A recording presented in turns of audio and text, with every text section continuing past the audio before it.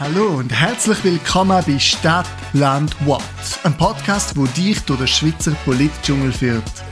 Heute starten wir mit der allerersten Folge und das geht mit einer sehr umstrittenen Abstimmungsvorlage.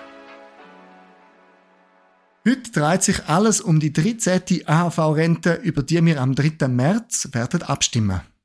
Der SGB, das ist der Schweizerische Gewerkschaftsbund, der möchte, dass man den Rentner eine 13. AHV-Rente auszahlt. Wieso das? Die Altersarmut möchte er damit bekämpfen und die Kaufkraft der Rentner stärken. Die Idee trifft auf Widerstand. Abgesehen von SP und den Grünen bekämpfen eigentlich alle wichtigen Parteien das Anliegen, so auch der Bundesrat und das Parlament. Lass uns also zusammen genauer anschauen, was dafür spricht und was dagegen. Wir werden dabei gerade auf die Teuerung eingehen, wir werden die finanzielle Lage der AHV anschauen und wir werden die Finanzierung der 13.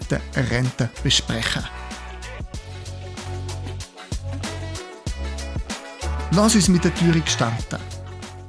Das Leben ist teurer geworden, das ist unbestritten. Seit 2018 haben Konsumentenpreise um 6,1% zugenommen. Das heisst, wer 2018 noch für 100 Franken gepostet hat, zahlt heute für genau das Gleiche 106 Franken 10.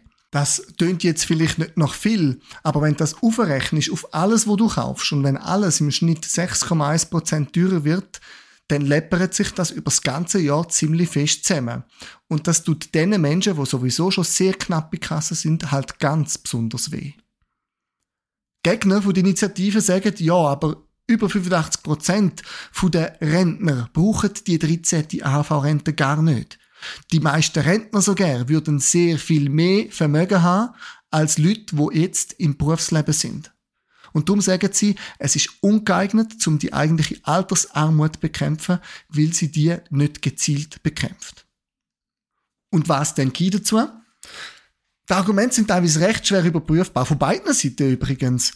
Nehmen wir mal als Heftchen von den Befürworter zum Beispiel. Ich finde, das hat einige Problemstellen drin. Zum Beispiel will es zeigen, dass die AHV und Pensionskassen zusammen nicht langen, um die ganze Preisentwicklung zu kompensieren, weil halt immer alles teurer geworden ist über die letzten Jahre. Und so sagen sie, fehlen sage und schreibe pro Monat 250 Franken zum über die Runden kommen.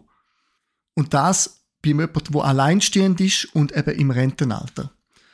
Ich bin dann selber ein bisschen recherchieren und ich bin auf die sogenannte Haushaltsbudgeterhebung vom Bundesamt für Statistik gekommen.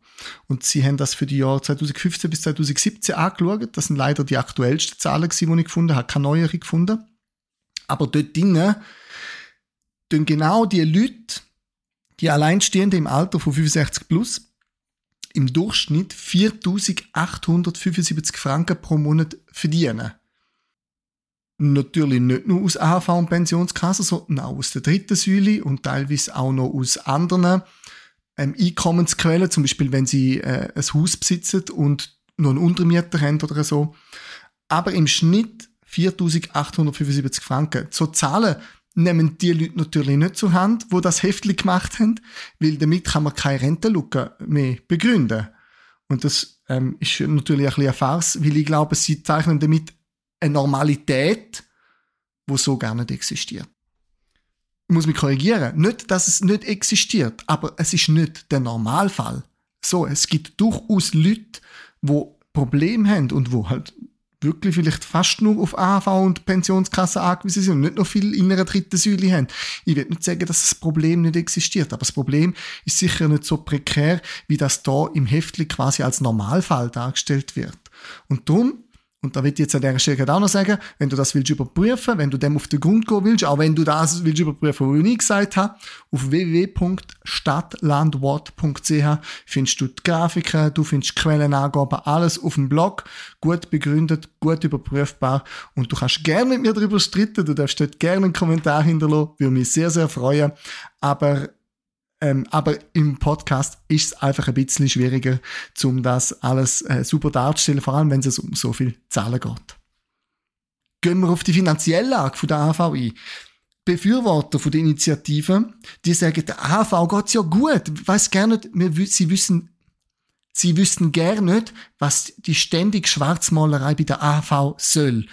Übernächstes Jahr wird ein Gewinn von 3,5 Milliarden Franken erwartet. Und im Jahr 2030 soll die Reserve von der AV sogar 70 Milliarden betragen. Wer kann denn da noch sagen, dass es der AV schlecht gehen würde? Und genau so etwas sagen Gegner nämlich wiederum. Sie sagen, die Zukunft von der AV sei unsicher. Ab 2033 werde die AHV bereits wieder einen Verlust von 3 Milliarden Franken einfahren. Und so können wir es uns nicht noch leisten, um noch eine 13. AHV an so viele Leute rauszugeben. Meine Recherchen haben ergeben, beide haben recht. Der AHV geht es auch besser. Dank der AHV-Reformen, die wir im 2019 und im 2021 beschlossen haben. Aber was man muss sehen ist, 50 Milliarden Reserven, das ist ein Haufen Geld. Sie sagen auch bis zu 2030, sagen das sogar 70 Milliarden, das wären ja mega viel. Das ist möglich. Aber man muss auch sehen, die Reserven müssen von Gesetzes wegen, das steht im AHV-Gesetz, einer Jahresausgabe entsprechen. Das heisst, die schreiben ja nie in dem Büchlein, dass man auch pro Jahr 50 Milliarden braucht. Und die Milliarden werden immer mehr. 2030 werden es über 60 Milliarden sein, wo man pro Jahr ausgibt. Und jetzt sagen, der AHV geht super, weil sie halt so viele Milliarden an Reserven hat. Aber gleichzeitig eben zu verschweigen, dass sie auch von Jahr für Jahr so viele Milliarden braucht und ausgeben muss, da finde ich, das grenzt also schon ein bisschen an Täuschung. Aber das Urteil überlasse ich dir selber. Du musst selber wissen, wie du das einordnest. Ich habe das einfach ein bisschen schräg gefunden. Der dritte Punkt ist die Finanzierung der AHV-Rente. Die Befürworter sagen, die AHV-Rente kann mit 0,4 Lohnprozent umgesetzt werden. Das bedeutet, dein und mein Lohnabzug würde um 0,4% höher ausfallen. Dein und mein Arbeitgeber müsste zusätzlich auch noch 0,4 Lohnprozent mehr zahlen. Und so könnte das gut finanziert werden. Das würde umgerechnet etwa bedeuten, dass jede Person 80 Rappen pro Tag müsste mehr zahlen, um die 13. AHV-Rente zu finanzieren. Das ist ja eigentlich noch verkraftbar. Gegner wiederum sagen, ja, die Initiative erwähnt gerne nicht, wie das soll finanziert werden. Gleichzeitig sagen sie auch, aber wenn man es finanzieren muss, dann muss es über Lohnprozent und Mehrwertsteuer gehen. Und da haben einfach auch junge Familien und alleinerziehende Mütter den Nachteil, weil sie verdienen dann weniger am Ende vom Monat, sie müssen mehr Mehrwertsteuer zahlen auf das, was sie zum Leben brauchen, und das wird sie alles in allem benachteiligen. Was denke ich dazu? Es stimmt, die Initiative sagt nichts über die Finanzierung aus. Die Initianten reden von diesen Lohnprozent 0,4 und das Bundesamt für Sozialversicherungen sagt einfach, es werden Mehrkosten auf uns zukommen von etwa 4,1 Milliarden Franken. Die werden dann innerhalb von ein paar Jahren auf mindestens 5 Milliarden Franken anwachsen. Das muss irgendwie finanziert werden, das ist ja klar. Entweder über höhere Löhnabzüge, das würde dann eben etwa um die 0,4 für den Arbeitnehmer und 0,4 für den Arbeitgeber sein, oder aber über eine höhere Mehrwertsteuer, und die müssen wir dann allenfalls bis zu einem ganzen Prozent wieder anheben, nachdem dass wir sie erst gerade um 0,4% angehebt haben. Was ich wiederum festgestellt habe, ist, die Lohnprozent wie auch die Mehrwertsteuer, beide sind so hoch, wie sie noch nie gewesen sind, seit es sie gibt. Und sie werden voraussichtlich immer mehr und nicht weniger. Und die nächste Reform muss der Bundesrat auch schon Ende 2026 am Parlament vorlegen. Und auch dort wird der Bundesrat nicht kommen und sagen, ja, wir könnten jetzt eigentlich die Lohnabzüge runter oder wir könnten bei der Mehrwertsteuer wieder ein bisschen zurückgehen. Im Gegenteil, er wird wahrscheinlich eher sagen, wir brauchen neue Finanzierungsmöglichkeiten für die AHV, wir müssen bei den Lohnprozent rauf oder bei der Mehrwertsteuer, oder auch eine Variante, wir müssen das Rentenalter nochmal anheben. Das ist ein Punkt, den man berücksichtigen muss. Der andere Punkt ist sicher, und da wird jetzt nirgends geredet davon, aber wenn eine 13. AHV-Rente ausgezahlt wird, dann kann es nicht lang gehen, bis auch die IV muss nachziehen, dann wird es eine 13. IV-Rente geben. Das finde ich nur konsequent, wenn man eine 13. AHV-Rente rausgibt. Auch die IV-Rentner müssen von etwas leben, also sollen wir dort konsequenterweise auch nachgehen. Aber das wird wieder neue Kosten generieren, und wir müssen uns einfach bewusst sein, dass das noch nirgends irgendwo erfasst worden ist, wie viel das denn wird kosten. Und ein allerletzter Punkt von dieser Finanzierung ist auch der Generationenvertrag. Der Generationenvertrag sagt, dass wir jetzt eben bei der AV als erwerbstätige Generation, die ältere Generation finanziert, wo im Ruhestand ist. Das ist in der ersten Säule von der Altersvorsorge, eben in der AHV, der Fall. Und 1996 ist es noch so gewesen, dass 10 Vollzeitstellen 3 Rentner mit ihren Lohnabzügen finanziert haben. Heute müssen die 10 Vollzeitstellen bereits 4 Rentner finanzieren. Und wie viel das denn am Ende von 2029 sein wird, wissen wir nicht, weiss ich nicht, aber dann werden alle Babyboomer-Generationen in Rente sein und es werden sicher noch mehr sein.